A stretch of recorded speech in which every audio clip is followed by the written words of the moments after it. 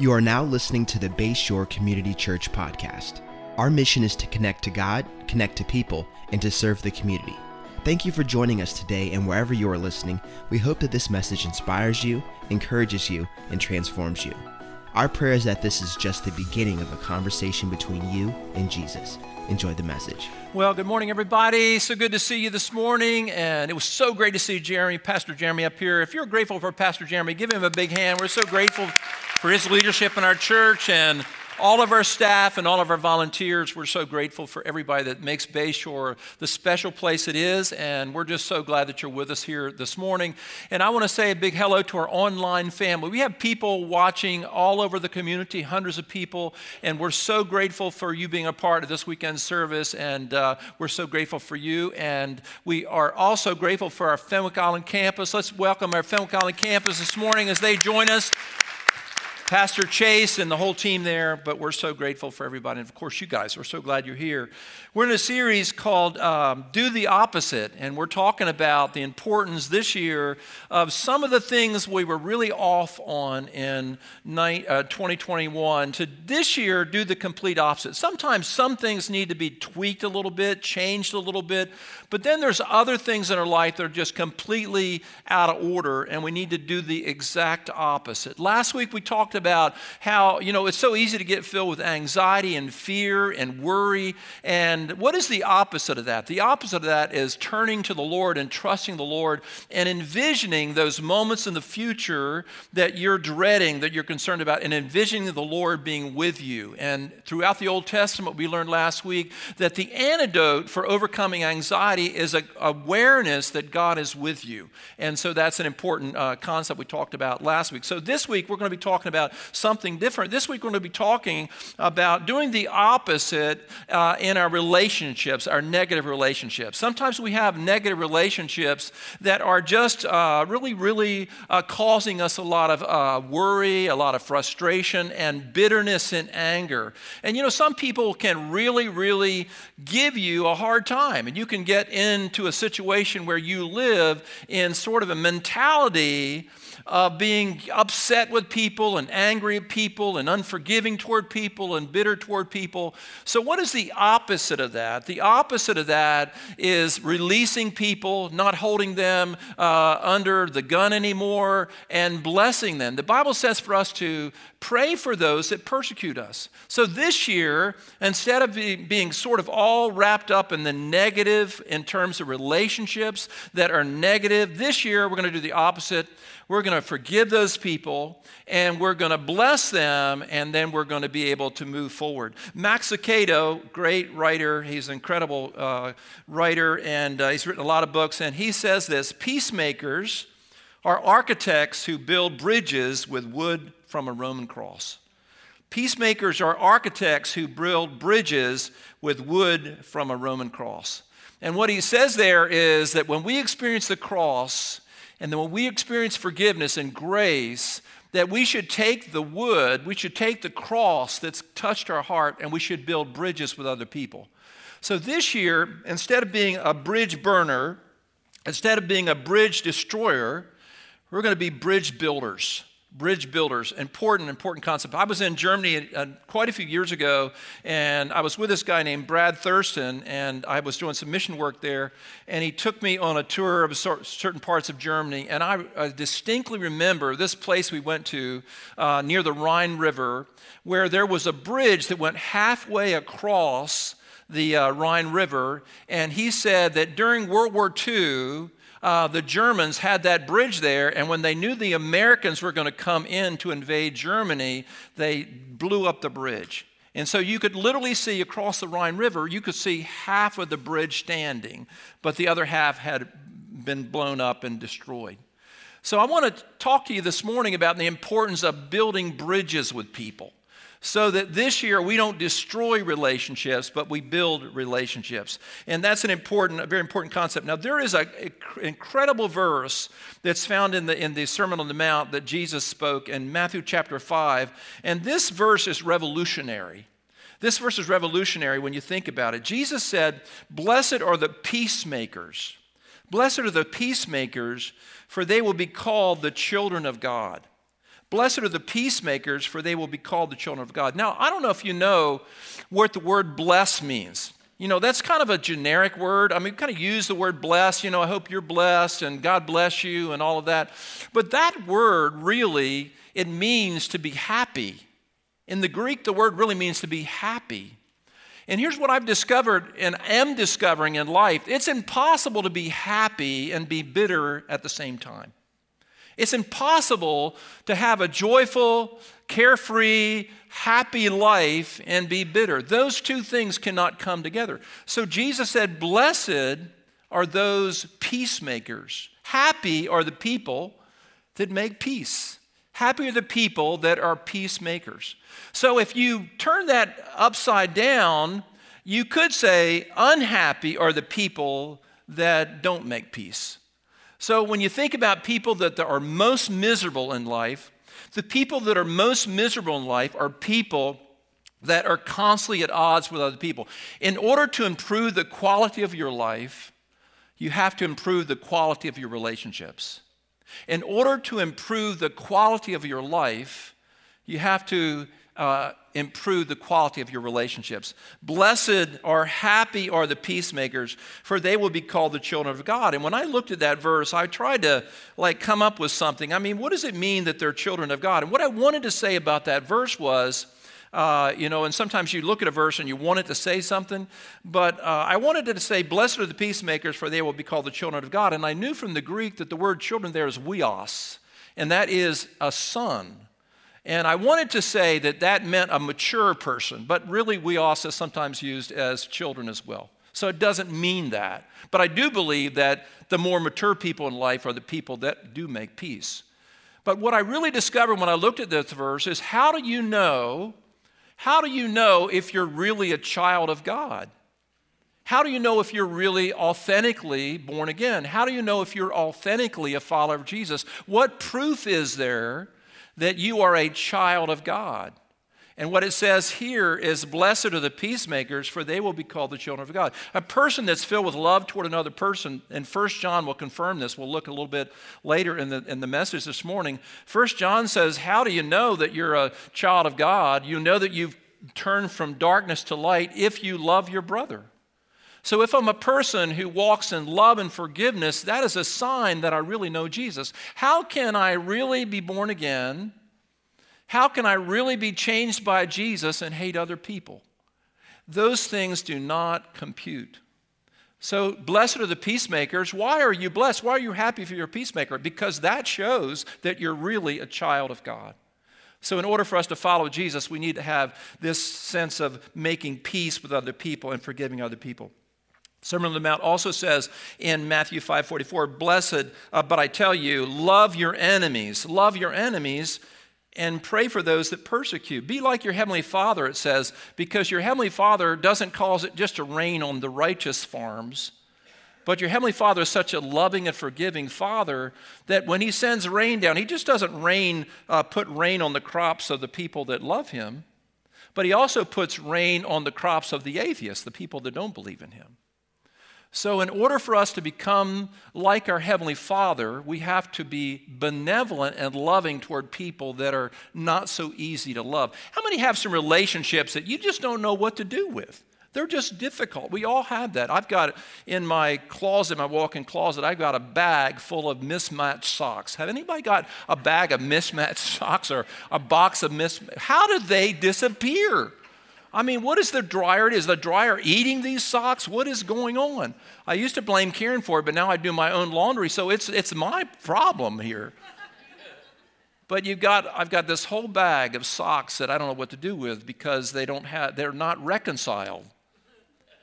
And we all have relationships that we don't know what to do with because they just aren't reconciled, and we have some difficulty with them. But let me just talk a little bit about a few things here. First of all, it's important for us to know how beautiful unity is. When you have unity between people, when there is harmony in relationships, it's a beautiful thing. When people are loving each other and getting along, there's nothing more beautiful than pleasant relationships. It says in Psalm 133, verses 1 through 3, how good and how pleasant it is when people live together in unity. It is like the precious oil poured on the head, running down on the beard, running down on Aaron's beard, down on the collar of his robe. It is like the dew of Hermon were falling on Mount Zion, for there the Lord bestows his blessing, even life evermore. Now, when you read Psalm 133, if you read it in your Bible, it says it's a psalm of ascent. Psalm of Ascent. Now, what does that mean when you read over the little heading when you're reading your Bible and it says Psalm of Ascent? It means it's one of those psalms that the Israelites quoted when they were going up to the temple to worship. And you got all of these people coming from all over Israel, different tribes, different areas, and they're coming to the temple, and they're coming there to worship the one God, and they're all coming together under the lordship of Jehovah. And so the psalmist writes, how beautiful it is, how pleasant it is when people dwell together in unity. Now, I'm extremely thankful that my two sons, I have two sons that one just turned 40 this year, and Joel is 38, I believe. And these two sons are best friends. They're best friends. They have always, when they were kids, they fought like other kids did, but they are best friends as adults. And they surf together. This is an older picture of them. They go on surfing trips, go to Nicaragua. They are personally in therapy right now because the Ravens lost last week.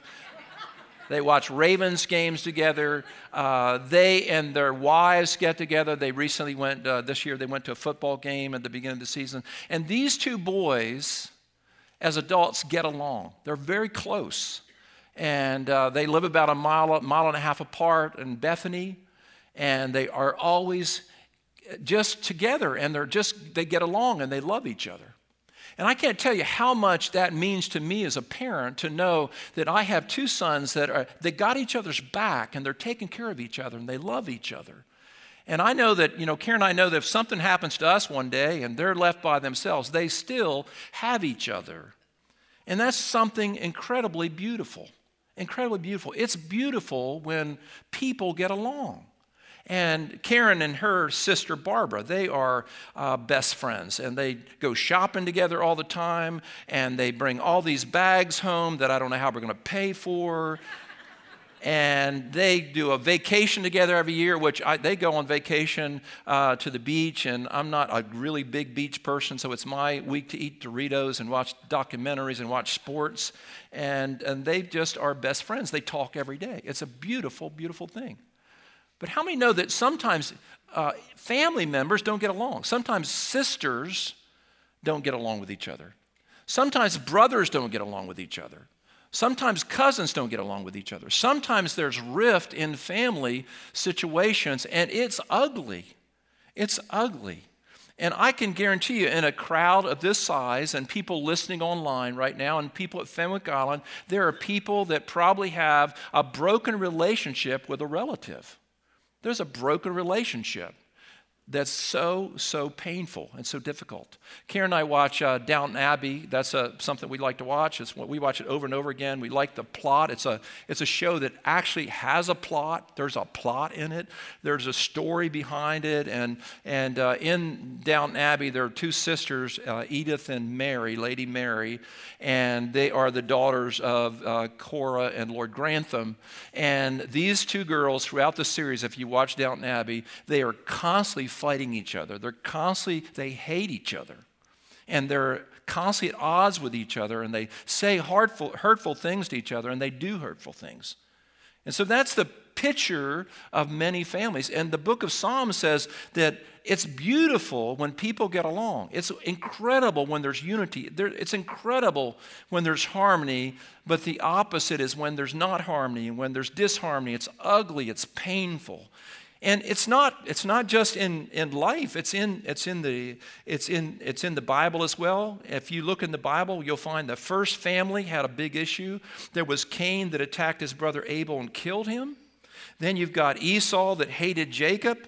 And you've got Joseph's brothers who hated him. And by the way, there's interesting, you look at all these themes, not so much in Cain and Abel, but you look in these things in Jacob's family and Isaac's family. There was favoritism of one child over another child. In the Joseph story, Joseph was the favored child, And it says in the Joseph story that his father loved Joseph more than the other sons. Whenever there's favoritism in a family, whenever there's favoritism of a parent toward one child, it sows the seed for division in the future. And so you've got to be very careful of that. You've got to make sure that you love your kids equally. Your kids are different. Every child is different. And they all have different gifts, and they have different personalities. And wise parents know how to embrace their children where they are and to love them so that they feel loved and valued. The most important thing that any parent can do for their child, the most important thing we can do for our children and our grandchildren is to erase that question mark in their heart. And every child has a question mark in their heart. They're born with a question mark in their heart, and the question mark says, am I loved and am I valuable? Am I loved and am I valuable? So my job as a dad, when I had my sons, and my job as a granddad, is to erase that question mark to let my kids and my grandkids know how loved and how valuable they are. And so when you look at the Old Testament, you see the dysfunction of the Old Testament. You see these families are dysfunctional, and it has so much to do with, like, for instance, between Esau and Jacob. Rebekah loved Jacob because he liked to cook. And Isaac loved Esau because Esau was a hairy man and he loved to go bow hunting. So there was this division, and because the parents didn't love the kids equally, it sowed division in the future, and there was dysfunction in the family. Here's something to remember. Every family is dysfunctional. How many did not have a perfect family? Just raise your hand right now. You did not have a perfect family. And that's true. Look, just raise it up real high again. Look around. Everybody did not have a perfect family. Nobody had a perfect family. Every family is dysfunctional. It's just a matter of degree. Say this with me. I was raised in a dysfunctional family, but I now have a perfect father. So God heals us of all that stuff. So that's important for us to remember. So you got division in families, and you got brothers and sisters that don't get along. You got co-workers that don't get along. Sometimes you got people you work with you don't get along. Sometimes people in a neighborhood don't get along. HOAs can be bloody places sometimes. How many have ever been to a negative, don't raise your hand, but you've been to a negative HOA meeting? So this year, you know, we could go the same route we've always gone, get upset with people, you know, hold bitterness in our heart toward people, and have a blacklist where we put people on a blacklist in our mind, put them in a certain category, or we could bless our enemies this year, and we could find new freedom that the Lord wants us to have. In the New Testament, there was division. Philippians 4, 2 and 3, Paul writes, I plead with Euodia and I plead with Syntyche to be of the same mind. And the Lord, Paul and Barnabas, yes, and I ask you, true companions, help these women since they have contended at my side in the cause of the gospel, along with Clement and the rest of my co-workers whose names are written in the book of life. Paul is writing to the church of Philippi, and there's two women in the church that are fighting. And they're having difficulty, and he's pleading with them. And he's pleading with the church and for a spiritual leader there to help them get along. So division is common. It's common. It's common in the Old Testament. It's common in the New Testament. Paul and Barnabas had a big argument in Acts chapter 15. Such a sharp disagreement that they separated. So it's a big, big deal. So let me talk to you a little bit about 3 reasons not to be filled with anger and bitterness towards somebody. 3 reasons not to be filled with anger and bitterness. First reason is anger and bitterness is self-destructive. Anger and bitterness is self-destructive. When you are angry at somebody, when you carry around anger in your heart and unforgiveness and bitter towards somebody, it's self-destructive. It hurts you. It's affecting you in a negative way. And it's very important for us to remember that. Someone said, it's actually Marianne Williamson said, unforgiveness is like drinking poison yourself and expecting the other person to die. So it's taking in this poison into your heart, and you have a hard time with it. Now here's something I believe very much. I believe that when you are unforgiving, when you have bitterness in your heart, when you have angst in your heart, when you have revenge in your heart, that it affects you negatively physically. I believe that there's scientific proof now that's emerging that our emotional attitude toward other people has an ill effect on us physically. This report from Johns Hopkins University Dr. Karen Schwartz said, there's enormous physical burden to being hurt and disappointed. Karen Schwartz says, director of the Mood Disorders and Adult Consultation Clinic at Johns Hopkins, chronic anger puts you into a flight or fight mode, which results in numerous changes in heart rate, blood pressure, and immune response. Those changes then increase the risks of depression, heart disease, and diabetes, among other conditions. Forgiveness, however, calms stress levels, leading to improved health. So that's not a theologian, that's a doctor from Johns Hopkins University that says when you have anger in your heart, it affects your immune system, it affects your heart rate, it affects your blood pressure, it even gives you the increased capacity of getting diabetes. So say this with me, unforgiveness is self-destructive. So you want to think about yourself to start with. If I go through this year still angry at my sister, still angry at my ex, still angry at this person that hurt me so deeply, and it's not to minimize what they did to you is factual. It's reality. It doesn't mean that you deny reality. It means that you decide in your heart that you're not going to let that rule your life anymore. I was thinking about what I think bitterness is like. Bitterness is like carrying an extra weight. Now, I've got this cinder block that I've got on the stage here. Went and bought it yesterday at Lowe's. I have one at home, but it's dirty. I want to get a clean one for the stage. So this is a clean cinder block. And I talked to a mason before church. Joe was telling me, I was asking him about how much a cinder block weighs. And this is an 8 by 8 by 16, I think. And he says a cinder block, this should weigh about 30 pounds. Now, to be honest, Joe, it feels like it weighs more than that. But can you imagine going through your life carrying this cinder block? That, you get up in the morning, you got the cinder block, and you go to work, you get in the truck, you get in the car, you got the cinder block. You go to work and you're carrying that cinder block everywhere you go. You go to class and you walk down the hall, you got the cinder block. And everywhere you go, you have the cinder block.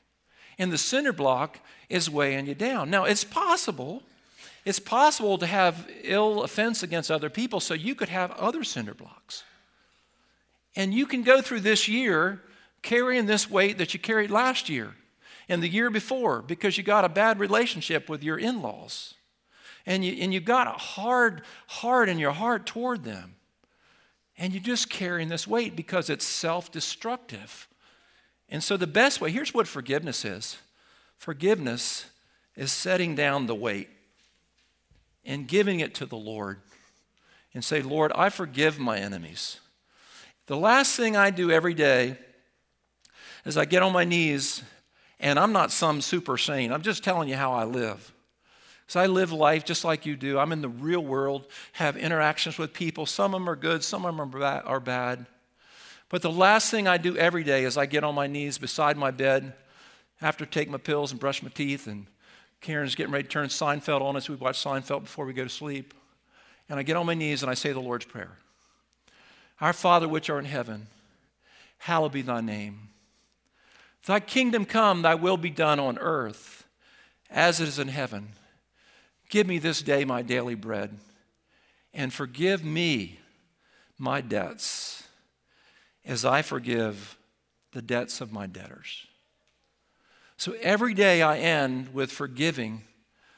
Maybe somebody that hurt me, maybe somebody that said something insultingly, maybe somebody that said something that really hurt my feelings, or maybe somebody that did something that was totally unfair. Because let me tell you this is the reality. Life is unfair. Life is unfair. People are unfair. Say it with me. Life is unfair and people are unfair. That's the bad news. The good news is it's that way for everybody. It's that way for everybody. So the first thing, the reason you forgive is that forgiveness is self-destructive. The second thing is that anger and bitterness keeps you from reaching your goals. If you're carrying this brick around and you're going through life lugging this brick, you're not going to be your very best. You're not going to be the very best salesman you can be. You're not going to be the very best teacher you can be. You're not going to be your very best because you have to forgive so you can. I think it was Ziegler that said, I cannot climb as high as I am meant to climb with unforgiveness in my heart. I cannot climb as high as I'm meant to climb with unforgiveness in my heart. I've got to deal with that. I've got to deal with that because I've got to go as high as I need to go.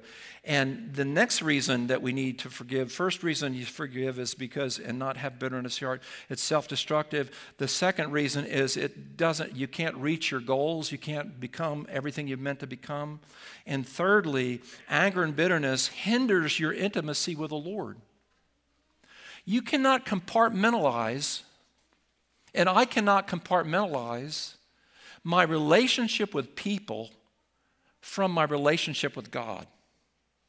In other words, if I have a really bad attitude towards somebody and I really hate them in my heart and I'm really angry at them and I'm bitter at them and I'm not going to let them off the hook and I'm not going to forgive them, then that directly affects my relationship with the Lord. There's no way to compartmentalize that. That's why Jesus said, if you're at the altar and you're making a gift at the altar and you remember that there's somebody that has aught against you, leave your gift at the altar and go and seek to be reunited with your friend. Go and seek to be reunited with your friend.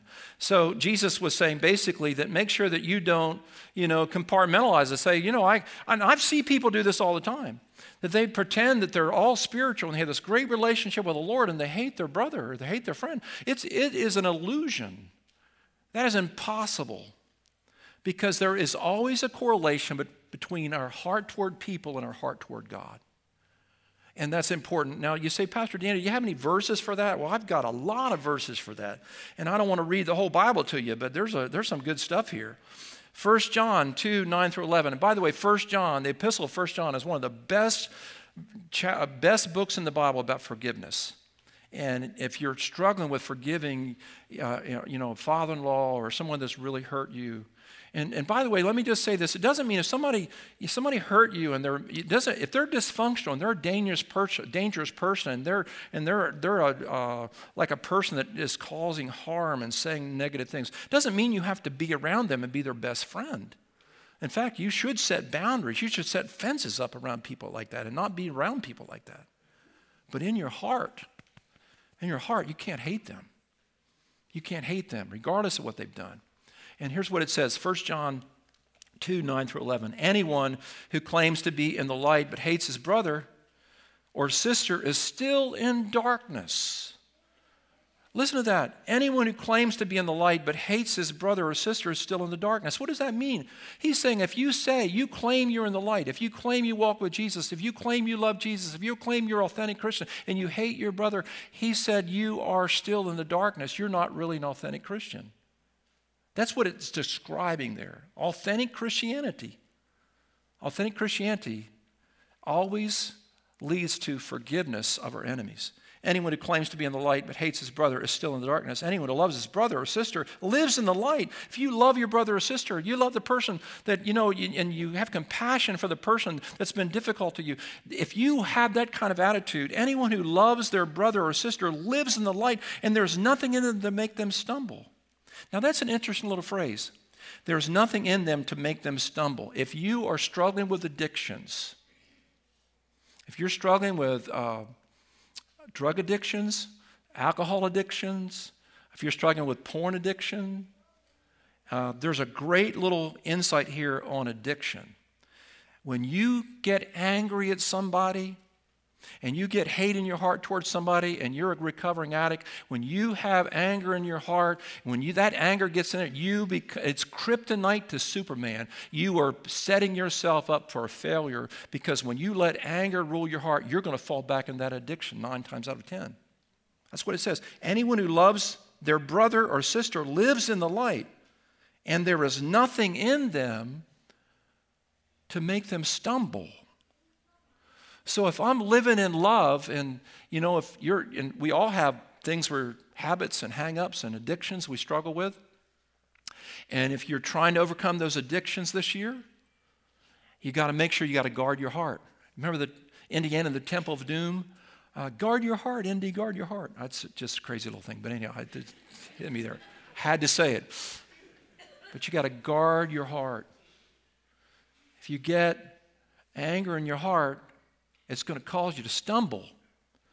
So I say to people, when we talk to people, I just recently spoke at Celebrate Recovery at the Rehoboth campus about our people that are struggling with addictions, and I talk to them about not letting hatred and anger get in your heart. You're trying to overcome addictions. You're doing good, and somebody does something to you out of the blue that really makes you mad, and you get into that anger. That anger will cause you to stumble back into your addiction.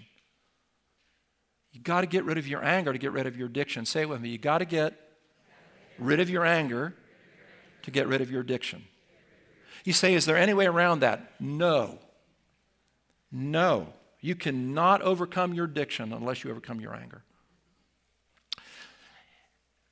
It says, but anyone who hates his brother and sister, this is verse 11, 1 John 2, but anyone who hates his brother or sister is in the darkness and walks around in the darkness. They do not know where they're going because the darkness has blinded them. And then it says in chapter 3 of 1 John, for this is the message I heard from the beginning, we should love one another. Do not be like Cain, who belonged to the evil one, who murdered his brother. And why did he murder him? Because his own actions were evil and his brothers were righteous. Do not be surprised, my brothers and sisters, if the world hates you. We know that, listen to this, verse 14. How do we know we're Christians? How do we know we are generally walking with Jesus? Verse 14 of 1 John 3. We know that we pass from death to life. How do we know that? How do we know we pass from death to life? How do we know we're really walking with Jesus? How do we know that? Because we love each other. Because we love each other. Love is the ultimate fruit to verify our salvation. And so that's important. So anger and bitterness hinders our intimacy with the Lord. Some of you heard this story about Leonardo da Vinci when, I think it was 1435, when he was commissioned to paint the Last Supper, and that famous painting that we are all so familiar with. And when he was commissioned to paint that, right before painting that picture, he had this falling out with a fellow painter. I mean, he had this horrendous fight, and it was over something trivial, as I remember, this big, big fight. And when Da Vinci started painting the picture, he decided he was going to get vengeance on his enemies. So on the body of Jesus, he was going to, on the body of Judas, he was going to paint the face of his enemy, that painter he had that big falling out with. And for all time, when anybody looked at the painting, they would see the face of his enemy on the body of Judas. And so that's what he did. He painted the face of his enemy on the body of Judas, and he started painting. And when he got to the face of Jesus, he could not paint the face of Jesus. He could not get it. He tried and he tried and he tried. And Da Vinci realized that the reason he couldn't see the face of Jesus was because he had painted the face of his enemy on the body of Judas. So he went back and he changed that face, and he came back and he could paint the face of Jesus. When we hate our brother, we cannot see the face of Jesus. We cannot see the face of Jesus. So one of the big reasons to get rid of bitterness and anger out of your heart is because that it can hinder us from seeing the face of Jesus. So it's self-destructive. And when I think about being a peacemaker, I think about in the Old Testament, Genesis chapter 14, I'm not going to read it to you, but there's a story of Abraham in the Old Testament that his nephew Lot and his herdsman, the nephew Lot and Abraham's herdsman, they were having this big fight over pasture land, over grass. And there was this big fight, and Abraham initiated peacemaking with his nephew. He said, Lot, let there not be trouble between you and I. If you pick out, you go to the right, I'll go to the left. You go, wherever you go, I'm going to accommodate you. And Abraham was a peacemaker. He took initiative. And as soon as Lot left, the Lord said to Abraham, he said, you look to the north, you look to the south, you look to the east, you look to the west. All the land that you see, I'm going to give to you. Because I've got your back. I'm going to take care of you. In life, the Bible says in Psalm 23 that the Lord will prepare a table before us in the presence of our enemies. The Lord will take care of us. You don't have to be your defender. The Lord will be your defender. When you think about Abraham and you think about Lot and Abraham being the bigger man, Abraham making the initiative, and Abraham making peace, when you think about it, I think Abraham valued the relationship he had with Lot more than the issue. And you should always value the relationship more than the issue. The relationship is always more important than the issue. It doesn't mean you throw theology out the window. It doesn't mean you throw, good doctrine out the window. We have to stand for what is true and what is right. But at the end of the day, there's so many things that are trivial. You need to always value the relationship more than the issue. And what were they fighting about? They were fighting over grass. They were fighting over grass. And so many times we fight over things that really don't matter. Christmas, the day after Christmas, our family came over. Karen and I were kind of with ourselves on Christmas, and the kids had stuff. And so we had our family Christmas with Tim and Joel and Jessica and Stacy, and the grandkids all came. And we had a great, great Christmas, and presents piled up and great food. And, I have two grandsons, Nixon and Jack Pierce, and I have Nora and Willow as my granddaughters. And we had this wonderful Christmas. And after we got done opening all the presents for hours, we just spent hours opening presents and eating great food. And then the kids all went out in the backyard. They're playing. It was a beautiful day. And I'm out there with the kids, out there with the grandboys. And one of the grandsons took a stick from the other grandson and broke it. And evidently, this was the stick of all sticks for that other grandboy. This was the stick that he's loved his whole life. And he cried and cried and cried for 25, 30 minutes. My first thought was, we spend hundreds and hundreds of dollars for these Christmas gifts, and he's crying over a broken stick. Next year, we're just going to put sticks in the backyard, And we finally got him settled down a little bit. I think they're all tired, too much sugar and all that. But so many things we fight about in life are just broken sticks.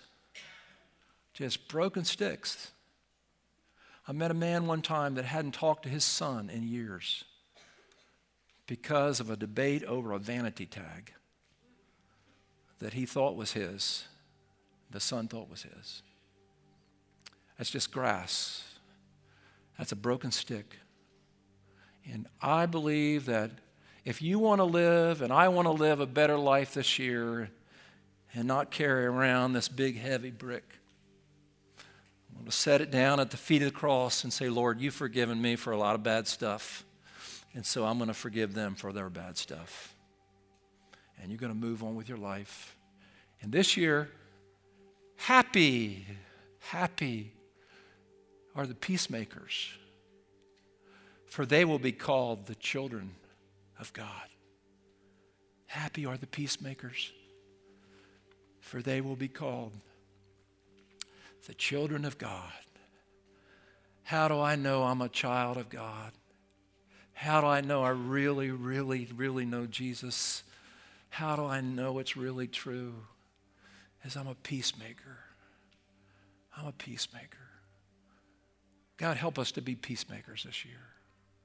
Now you say, Pastor Danny, I don't know. They've hurt me so bad, I don't think I can forgive. Forgiveness is a very hard thing to do. It's very hard to do. But it says in Hebrews chapter 12, verse 15, He gives grace to us to forgive. He gives grace. He helps us to forgive. And so as we close this service, I want you to lift your hands. I want all of us to lift our hands, and I want you to open your hands. And your open hands toward heaven means that you're letting go of some junk. You're letting go of some stuff that it's been weighing you down. It's been slowing you down. Lord, this year is going to be a different year for so many people, revolutionary for us. Because you forgave us, Lord, we forgive them. You said on the cross, Father, forgive them, for they know not what they do. And people don't know how much they've hurt us. They're ignorant of the level of pain they've caused us. But you said, Father, forgive them. They know not what they do. And so, Father, we follow the example of Jesus. And we thank you that this year we're going to do the opposite. We're going to do the opposite. We're going to love people instead of hate them. We're going to extend grace instead of putting them under our judgment. We release them in Jesus' name. Thank you for your power. Amen and amen, amen. Thank you so much for joining us on the Bayshore Podcast. I want to encourage you to take this message you just received and allow it to go deep into your soul and let Jesus do the deep work that only He can do. A special thanks to everyone that gives generously to Bayshore. It's because of you that this ministry is possible, creating life change all over the world. You can be a part of spreading the message around the world by going to bayshore.online and clicking Give.